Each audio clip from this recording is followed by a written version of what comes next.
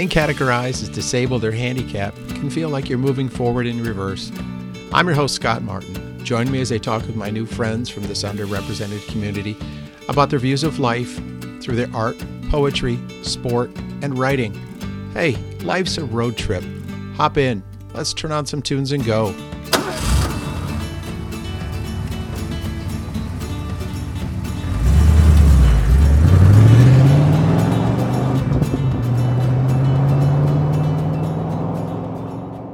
In the passenger seat and managing the radio during our 30-minute road trip today is Chris Kuehl. Chris is a blind writer, editor, and advocate for the blind. Chris is also the president of local NFB chapter, serves on the NFB of Connecticut Board of Directors, as well as the Board of Directors for the BESC, the Connecticut State Agency for the Blind. His articles, essays, and stories have appeared in a number of literary and, this is interesting to me, Chris, not so literary publications. We're going to get into that. So good morning, Chris. How you doing? Good morning, Scott. I'm doing very well. Yourself? I'm doing well. Now you're on the East Coast. We're in single digits here in central Wisconsin. What's the weather like out there? It is. So it's 20 degrees today. And, I heard across the street and a few houses down from me, some guys are roofing. And, you can hear that what do they call it? A nail gun. And I'm thinking, you guys really should have done this. Oh my a couple months God. ago. Holy cow. Maybe they just discovered the problem, but that can't be very pleasant. Well, we've got a front coming in tonight. We might be getting hit with 4 to 8 inches of snow. That's going to put us over a foot on the ground. Do you have any snow out there? At the moment, we don't. We've had snow so far this season, but only maybe 2 inches where I live. But it's inevitable. Yeah, it's inevitable. I used to live in Vermont, and so I lived in northern Vermont. And when we moved to Connecticut, we were basically wearing shorts and T-shirts because we thought these people are babies. They don't know what real cold is. And I imagine you are, it's probably quite chilly and snowy most of the time. So and I actually lived in Las Vegas for 5 years too, so I understand that aspect of the other side of it. And it is a dry heat. So I want to back up for a second. Not so literary publications. What does that mean, Chris? Well, there's a million online journals out there. Anybody who has a computer can basically launch a literary magazine or a so-called literary magazine if they wish. And rather than listing, so when I used to send out work, often they want clips. They want to know where your work was published. And it's great to say that your work was published in the Saturday Evening Post or the New York Times or the Paris Review. But, the Spillway Review, the this review or that review that nobody's ever heard of, I just kind of summarize that, and I try and inject a little humor into my writing where I can. And so rather than listing out all the magazines, some literary and some not so literary magazines. Okay. So, some that I'm very proud of and some that it's a clip, but it doesn't mean a whole lot to an agent or an editor. Now, you're the editor-in-chief of a literary magazine, an online literary magazine called Breath and Shadow. First thing comes from that is define what breath and shadow. What does the title mean? Well, the title comes from a quote by Sophocles, and the title predates me. The person, a woman named Sharon Watchler, started the literary magazine in 2003, and the quote goes something like, life is nothing more than breath and shadow. Got it. There's also a quote in Hamlet that is very similar. And what is implied is that there are a lot of nuances in life, and you can't just encapsulate it in one or two terms.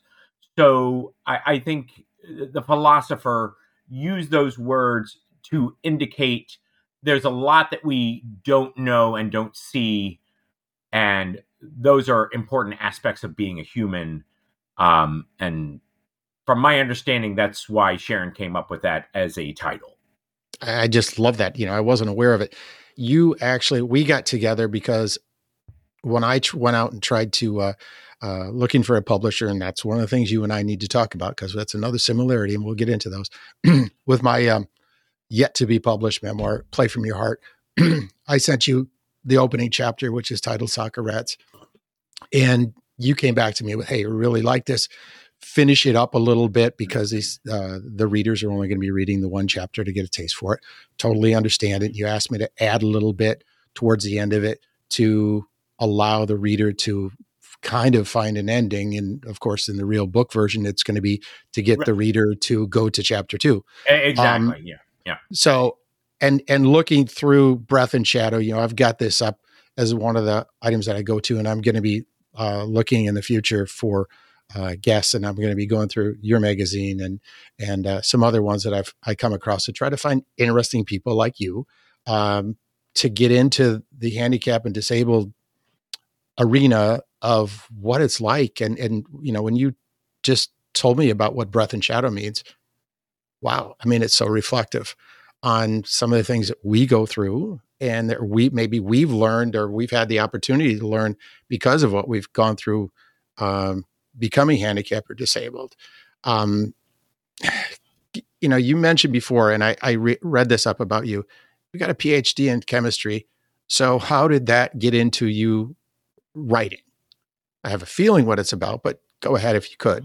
Tell us about it. Well, so I always liked science as a kid, and I did quite well. I got my first job as a chemist when I was a senior in high school.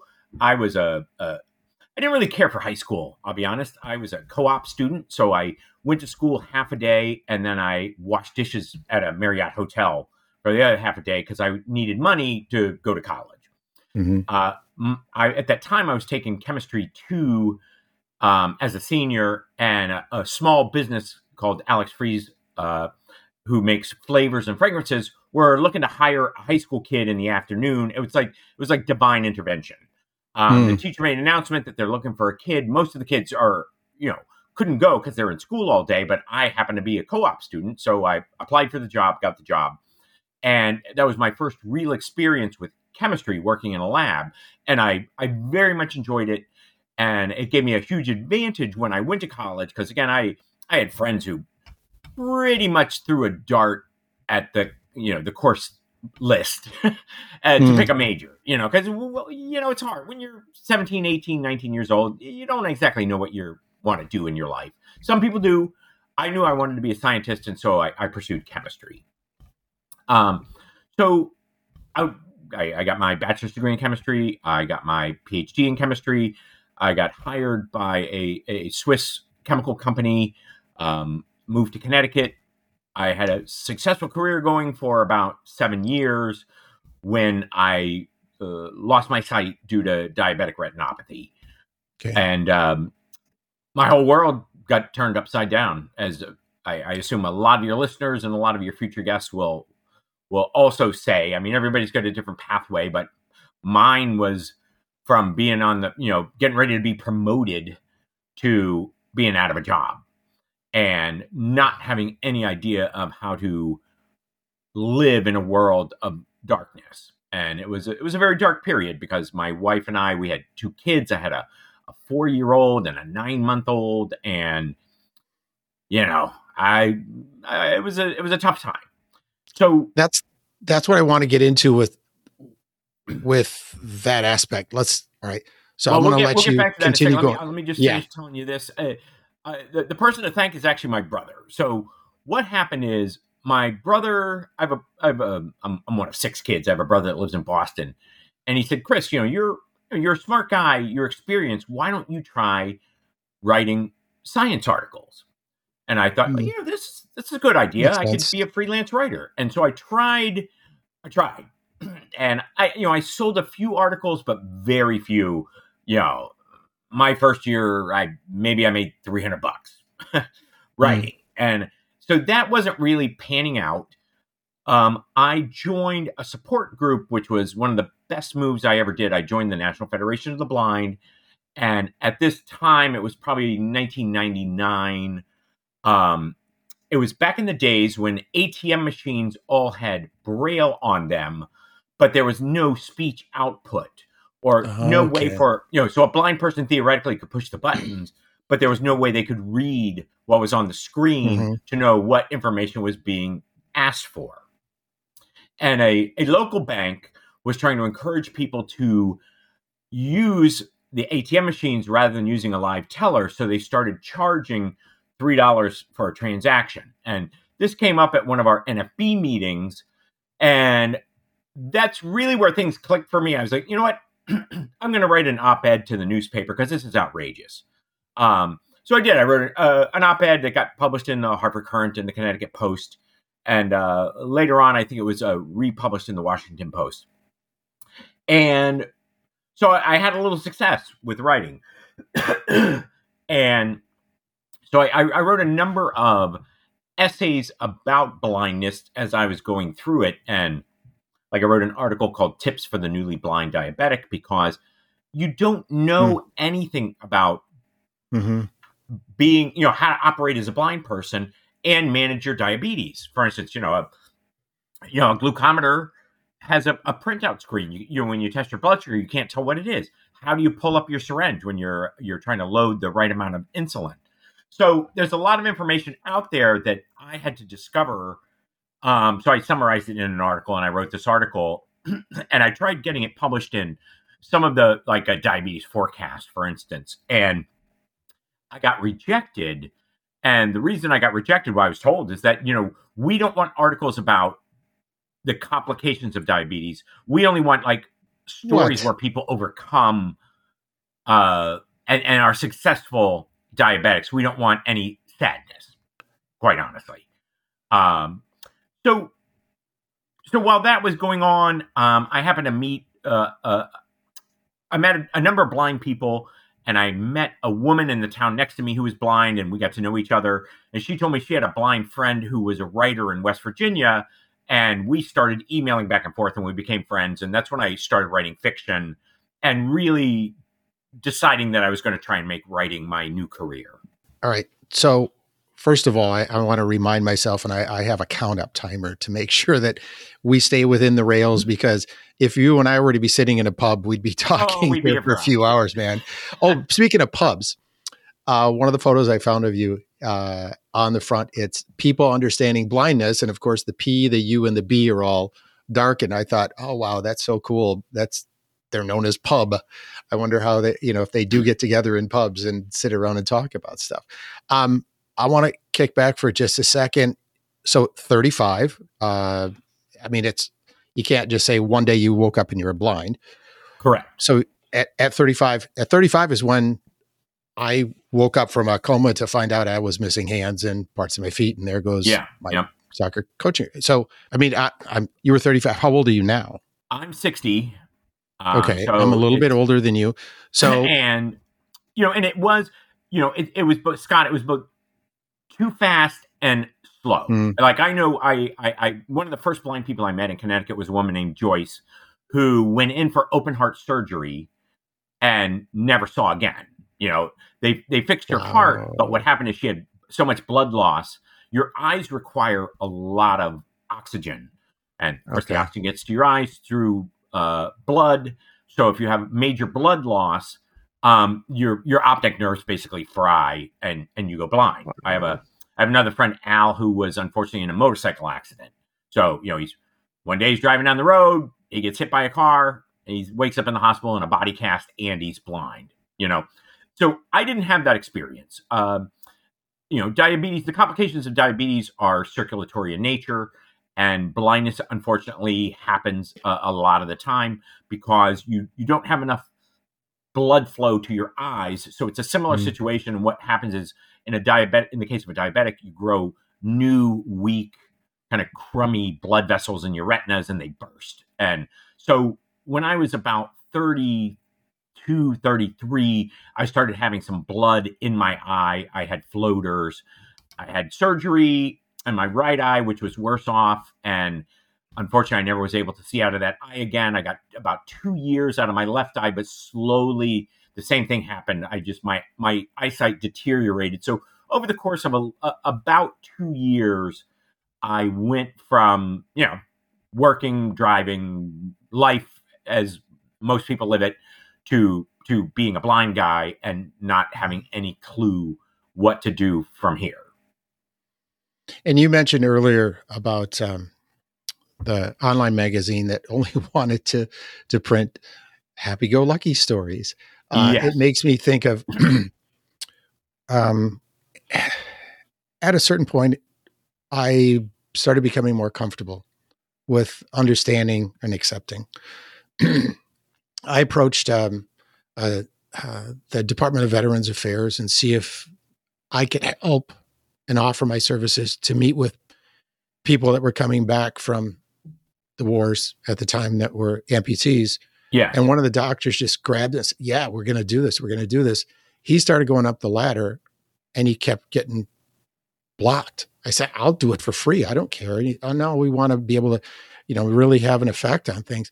But he kept being blocked. So I don't understand. And maybe this is something that we're finally getting into in our society, that we're being open and honest about everything, because that's something that people have to be able to come to grips with, with and where people, we're at. Generally speaking, again, we all know this. I'll throw out Ukraine. Life is horrible in Ukraine today. If you could spend all your days going online and seeing videos and just seeing all the horror, but we as human beings, it's depressing and it gets you down. And so while that is possible, most people don't do that. They prefer to watch a video of a cat playing with a ball of yarn. It's just nicer. Yeah. And, for years, I'm a scientist and I'm a diabetic, and I have always been interested. And so I subscribed to a variety of diabetes magazines. And it wasn't until I lost my sight that I realized they never, ever print articles about people going blind. Occasionally they'll write an article about someone having a kidney transplant, but it's all very positive. It's very up.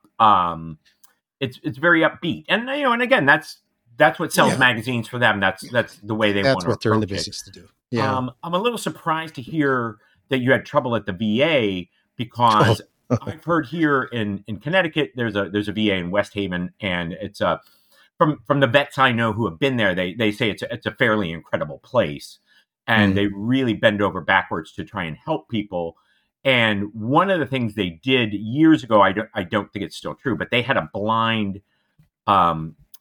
therapist, and she told me that the thinking was that a wounded vet comes in and he sees a woman who's totally blind but is living her life. She's overcome her problems, and that can help. And I met a vet. I met a guy who was unfortunately shot in the head in Afghanistan, lost his sight, and I met him working on a Habitat for Humanity house, and he was a great guy. He was very inspirational. And, I don't know if the VA uses him, but they should. Yeah, they should. Because he's a guy who has a positive attitude, and we can meander around subjects all day, but I've noticed in my observation, when I went blind, I had never met a single blind person in my life. Interesting. Now I know literally hundreds.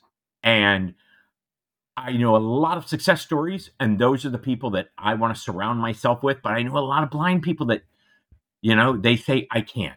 They sit at home. They feel sorry for themselves, and it's a complex issue, because there's custodial, people, if they're born blind, often they're raised with very low expectations. People think they're blind. They can't do this. They can't do that. See, I was blessed in that I was born somewhat arrogant. And I feel like honesty. I can, if there's other blind, and that's true. First of all, I have to thank my wife, because she found a blind support group for me. And she's like it or not, you're going to this blind support group. Yeah, there you go. And I remember the first meeting we went to, we drove to Hartford, Connecticut. And she said, "Oh, these must be your new blind friends." I'm like, Where? What are you talking about? She's like, What? there's like a gaggle of blind people walking down the street with long white canes. And I'm like, yeah, that must be them. Gaggle. So we met up with them at a restaurant, and I talked to these people, and they were all, capable, competent, blind people. And what I took away from it is, if they can do this, I can do it too. I've just got to figure out how. And we all have to deal with it. And unfortunately, not everybody embraces that. And again, it's complicated. I don't want to get down on people because everybody has their own issues. Mm-hmm. But I don't believe in I can't. I think there's, and I could regale you with tales of figuring out ways to mow my lawn. We have a house in a 2-car garage with a loft that I painted. And it's all a matter of using your brain and figuring out, okay, how can I do this? How can I mark off things off so I know what I've done? Mark things off so I know what I haven't done. And then, of course, have sight. My wife comes out and says, hey, you missed a spot over here, and fix it up. But I don't let things, for the most part, I do whatever I can because I want to live. Life is for living. Yeah, exactly. I am not going to sit at home. Yeah. Some years ago, my mother told me, like, you're getting old. You shouldn't be out there shoveling snow, because we had one winter we had a ton of snow, and like, Mom, what else am I going to do? Yeah, really. Somebody's got to shovel the snow, and I'm too cheap to hire somebody. So I'm going to go out and shovel. Yeah, I mean, we have to come around. When I'm always going to be open and honest about this, just as I'm getting started with this podcast.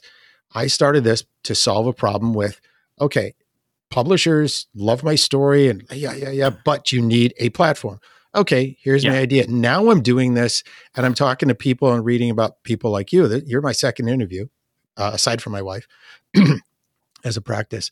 And there's an opportunity here, and there's something that needs to be done. So damn it, I want to do it. I want to start sticking my head out there and finding people like, let's talk about this stuff, I agree. You're going to run into hurdles, and I'm sure you've already run into hurdles. So, oh God, again, I've been at Breath and Shadow for quite a few years, about 16 years now.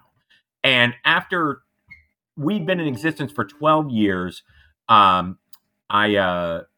compiled an anthology as a fundraiser. So I took the Best of Breath. There's a book out there. If anybody in your audience wants to buy Amazon. It, we'd appreciate it. It's called Dozen: The Best of Breath and Shadow.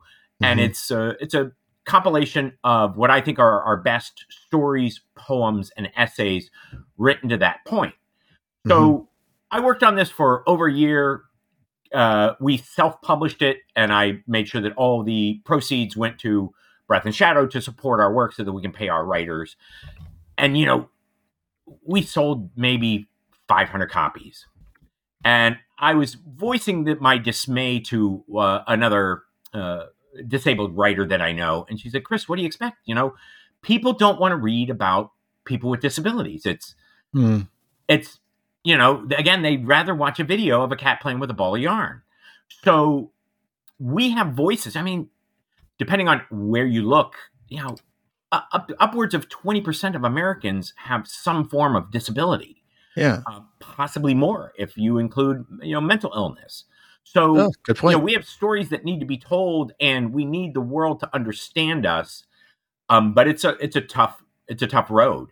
And that's why Sharon actually started, I think she started Breath and Shadow because she was disabled and was writing and couldn't get anybody to publish her work. And so she started this journal, and she actually started in Maine. And more and more and more, as people found it online, they said, hey, will you publish me? I live in Massachusetts. I live in, Vermont. I live in Arizona. And it just grew into more of a global publication because people want to be heard.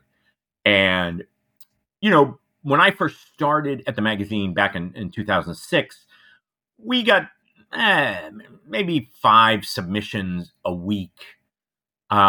Nowadays, we probably get 50 to 100 a week. That's cool. COVID, well, people found us over COVID, quite honestly. Okay. I think people were at home spending a lot more time on the internet. They found Breath and Shadow. And so we have a lot more submissions and a lot more international submissions. Well, anyone listening right now is going to be able to on our website for Life's a Road Trip is going to be a link to Breath and Shadow, and also I'll put one on there for the book Dozen to be found on Amazon.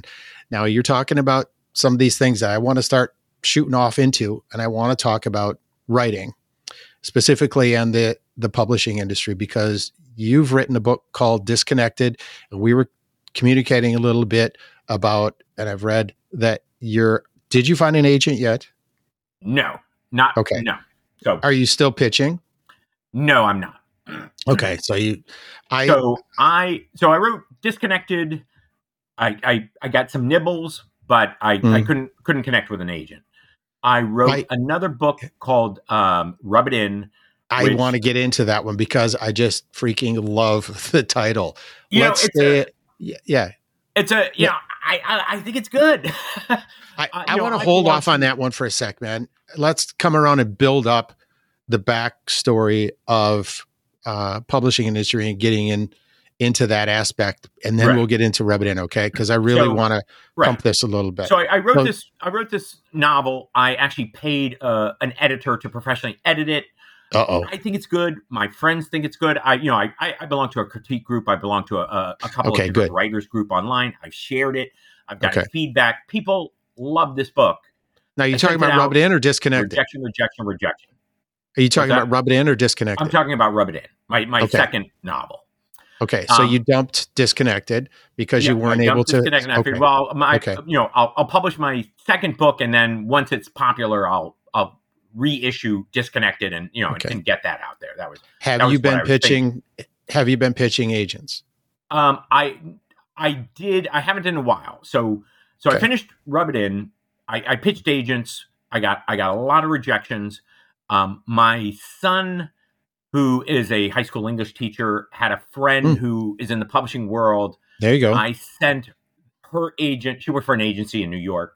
I sent them a copy. They rejected it. I asked his friend, I was like, what needs, why? What's not hitting the mark here? And basically what she told me is like nobody wants to read a story about a blind guy. And what even worse is she said, you need to make him more pathetic. And, so he needs to be sad and then overcome it. And then he can be capable and competent at the end, but we don't want him capable and competent the whole time. And part of my thinking in writing this book, because again, I know hundreds of blind people who have families, who have jobs, who lead everyday, average, normal lives. They're contributing members of society. And that's what I wanted this character to be. He's not a Superman. He doesn't have superpowers. He's a regular guy. In fact, he's one of his biggest challenges is he's bitter over the world because they treat him like a blind guy, and he just wants to be treated like a regular guy. So this insight was disturbing to me that people don't want to read a story about. Well, I think we have to understand though, Chris, that this is their industry and they understand where things. Perhaps if it were to start off with, "Damn, my life sucks," to finding out about life and proving yourself and that uplifting good old American story. Yes. Okay. Because I'll talk about my thing for a little bit. I had originally written a book about my handicap, and then I had started left coaching soccer at the college level and to start raising what turned out to be 5 adopted kids. All right. So people like that. I got on NPR. Couldn't find even any agents. And then once my youngest got into high school and I went back to coaching, was where everything changed and publishers like it. And I actually have experienced 2 different agents because it was more uplifting, because here comes this handicapped guy back to coaching after he's raised his 5 kids. And I'm given a 3rd level group of 13-year-olds, and we end up winning a state championship and going undefeated. Well, there's your good old American story right there. Oh, yeah. And that's what allowed me then to come back and end up having 2 different agents. But they ran into the brick wall of, needs a platform. So I ended up firing the last agent because she didn't even do any editing and things. So now I'm back doing this, and I have learned so much now about how this is going to be going. So you got to get out. You got to find yourself an agent that's going to do something for you, because you do have a platform, because you've got some publications that have been read, and you also have a platform in Breath and Shadow. So you've got something out there to be able to show some numbers. So what I'll tell you now is in late November, I actually self-published a book, a collection of short stories that are interlinked called Morris. And I went that route because I was tired of trying the agent route and getting turned down. And we'll see. It's out. It's available. They're going to be out Morris. There. If you come up with a good hook, you might catch someone to be able to get in touch and go back. That's what I'm thinking, is that if I can get some sales, because I was always reluctant to self-publish, because quite honestly, I have a number of writing friends who have self-published their books. And when you read their books, you're like, yeah, I understand why this is self-published. It's not all that good. So, there's a stigma. And there is. But there's also, there are some success stories. And what I wanted was to get my work out there. And I'm encouraging by word of mouth, quite honestly, to get the word out there, because I don't have a publisher behind me, backing me. I'm blind, so it makes it very difficult to do a road trip, a cross-country trip, and do book readings and things like that. So, my chances of achieving huge financial success are probably quite small, but you never know. So far, the feedback on the book is good. I've got a couple really nice reviews on Amazon, and it's just been released. So we'll see. Maybe we can build some momentum. And then, what my hope is that an agent or a publisher will be interested in me, because they'll say, hey, this guy can write, and he can attract readers. And because again, it's money rules the world. And so they've got to think they can make money off of me. Well, I want to tell the listeners about this. And so it is up on Amazon. I can put a link to the book. Okay. So the listeners get an understanding. I just love the title. Your project, it's that you're working on now, you have it out there. It's called Rub It In, and your mind can go all over the place thinking of Rub It In. It's Morris. Oh, Morris. Okay. Morris is one we need Morris to talk is the about book that I just published. Rub It In. So what I'm doing is I published Morris, and I'm doing my marketing and publicity. That's part of the reason why I'm here. I am currently trying to cut Rub It In down. One of the part of the feedback I got is that it was too long. So, and I also changed the way that Dan is the main character. So Rub It In is a story of a blind massage therapist. And he gets involved in a three-way love triangle, in that he has a customer that he massages who's wealthy and divorced, and he's sick of paying his wife alimony. Dan is the main character, and he's in financial trouble because he owns a 2-family house, and he's got deadbeat tenants, and he can't get rid of them because it's winter, and the court decided that, to give them more time, and he's in deep financial trouble. His customer, his client, basically hires him to date his ex-wife in hopes that she'll be interested in dating men and maybe getting married so he can stop paying her alimony. And of course, what happens is Dan, the blind guy, falls in love with Marilyn, the ex-wife, but he's got this bad secret. So that's kind of the setup. It's you could call it a romantic comedy. Rom-coms are big. You could call it a relationship book. It's but it's a story. I like to write about real people in real situations, and that's what Dan has his challenges, and actually, Marilyn helps him be a better person, which, I think is what marriage is really all about. If you both make each other better, then that's a good marriage. So Morris is out. Morris is on Amazon, and Rub It In is it's being canned for right now. Okay. That's what I'm in the process think you got to push that Rub It In. Revising it to trim. I'm trying to trim 5,000 words out of it. You could do that. And I'm doing this primarily by, I changed a little bit of how Dan went blind to try and make it a little bit more appealing. So I had him going blind through a sort of an obscure allergic reaction to antibiotics called Stevens-Johnson syndrome.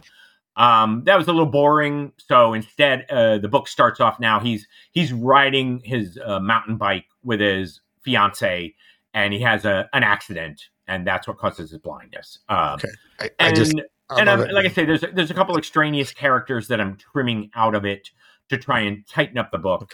But the story is going to remain essentially the same. And I am keeping him. He's a capable, competent blind person. He's got a job. He's got his own business. He owns a house.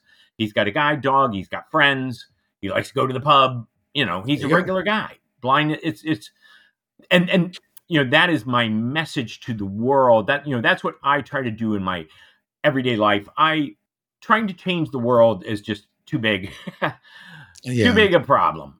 But what I can do is, if I am a good role model for people who know and see me around my town, that's how I can impact the world and try and make people a little bit more compassionate, a little bit more empathetic, a little bit more understanding.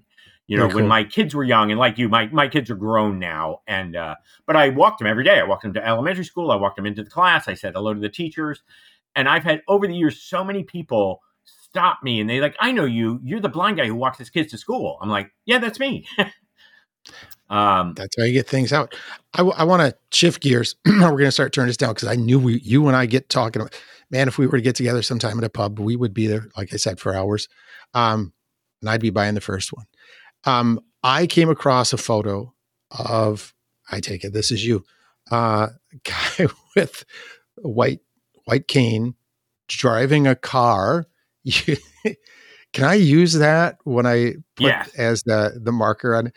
I think that's just fantastic. I think it works for what we're doing in so many ways. It kind of thumbs its nose at the world.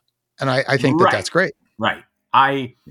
It's funny because I went blind in 1997, and I used to have this old lady that lived next door to me. And I forget why, but I had to move my wife's car. And so I go out, I start the car, and my old lady neighbor next door is like, "You're not going to drive, are you?"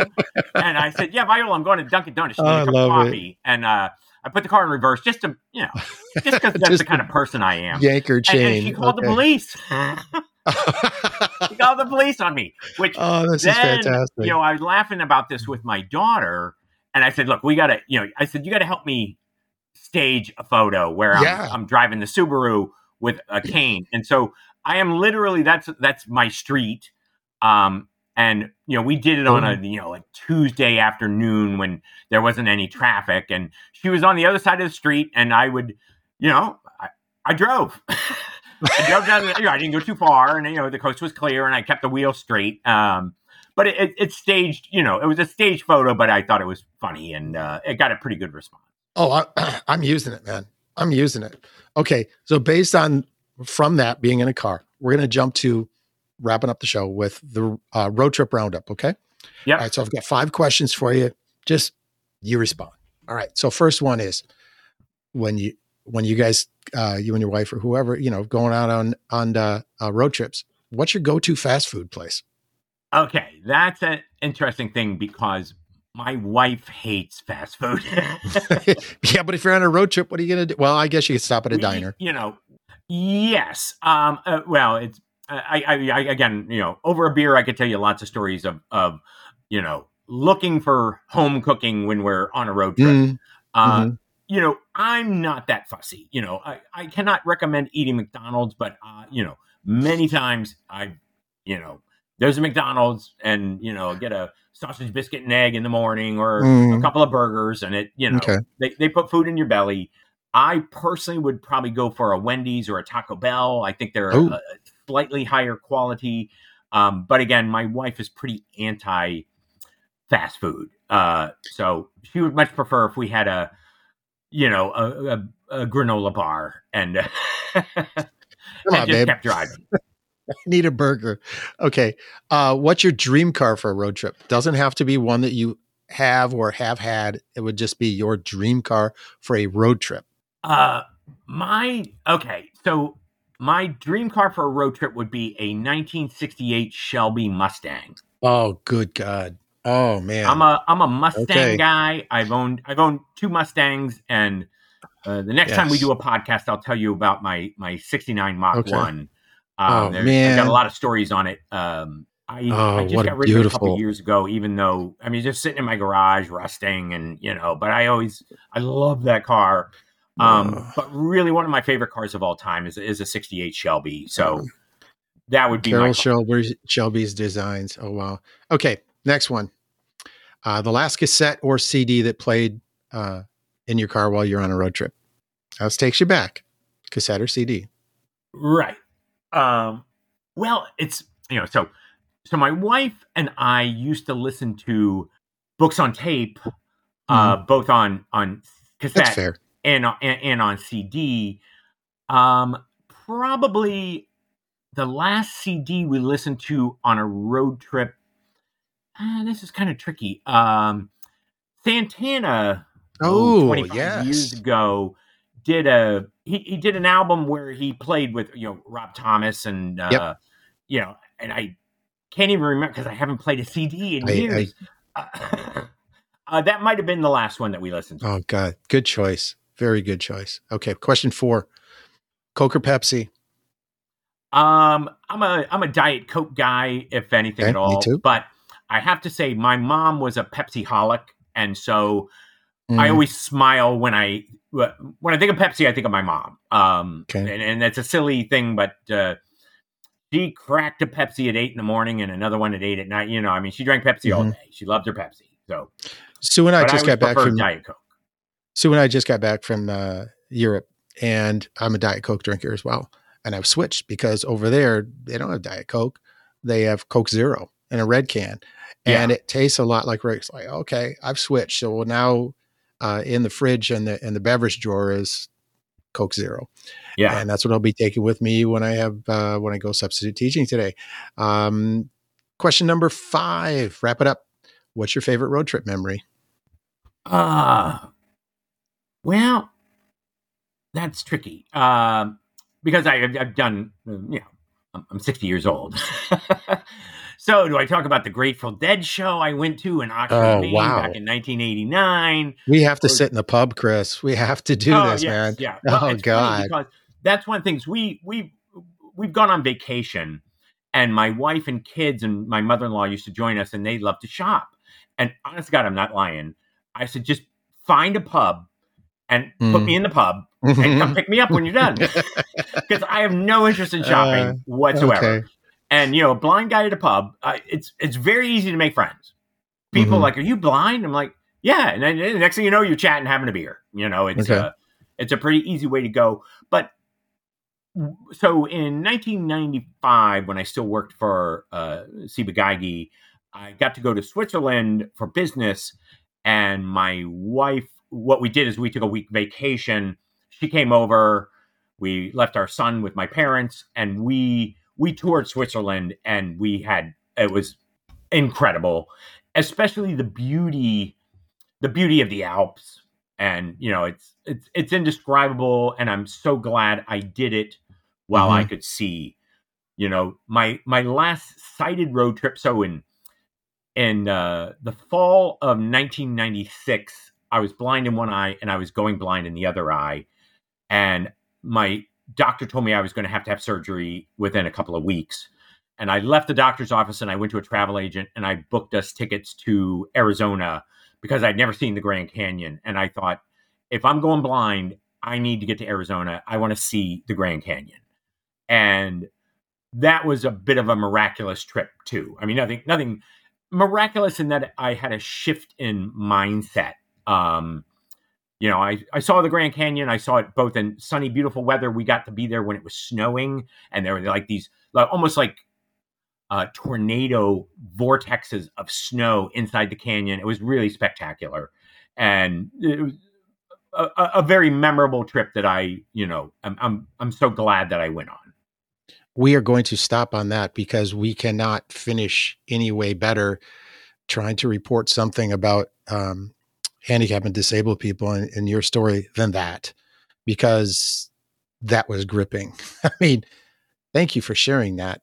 Sure. I hope that felt good. So, um, we're going to say goodbye here with each other, but I want to stay on for a couple of minutes. Okay? Okay, Scott.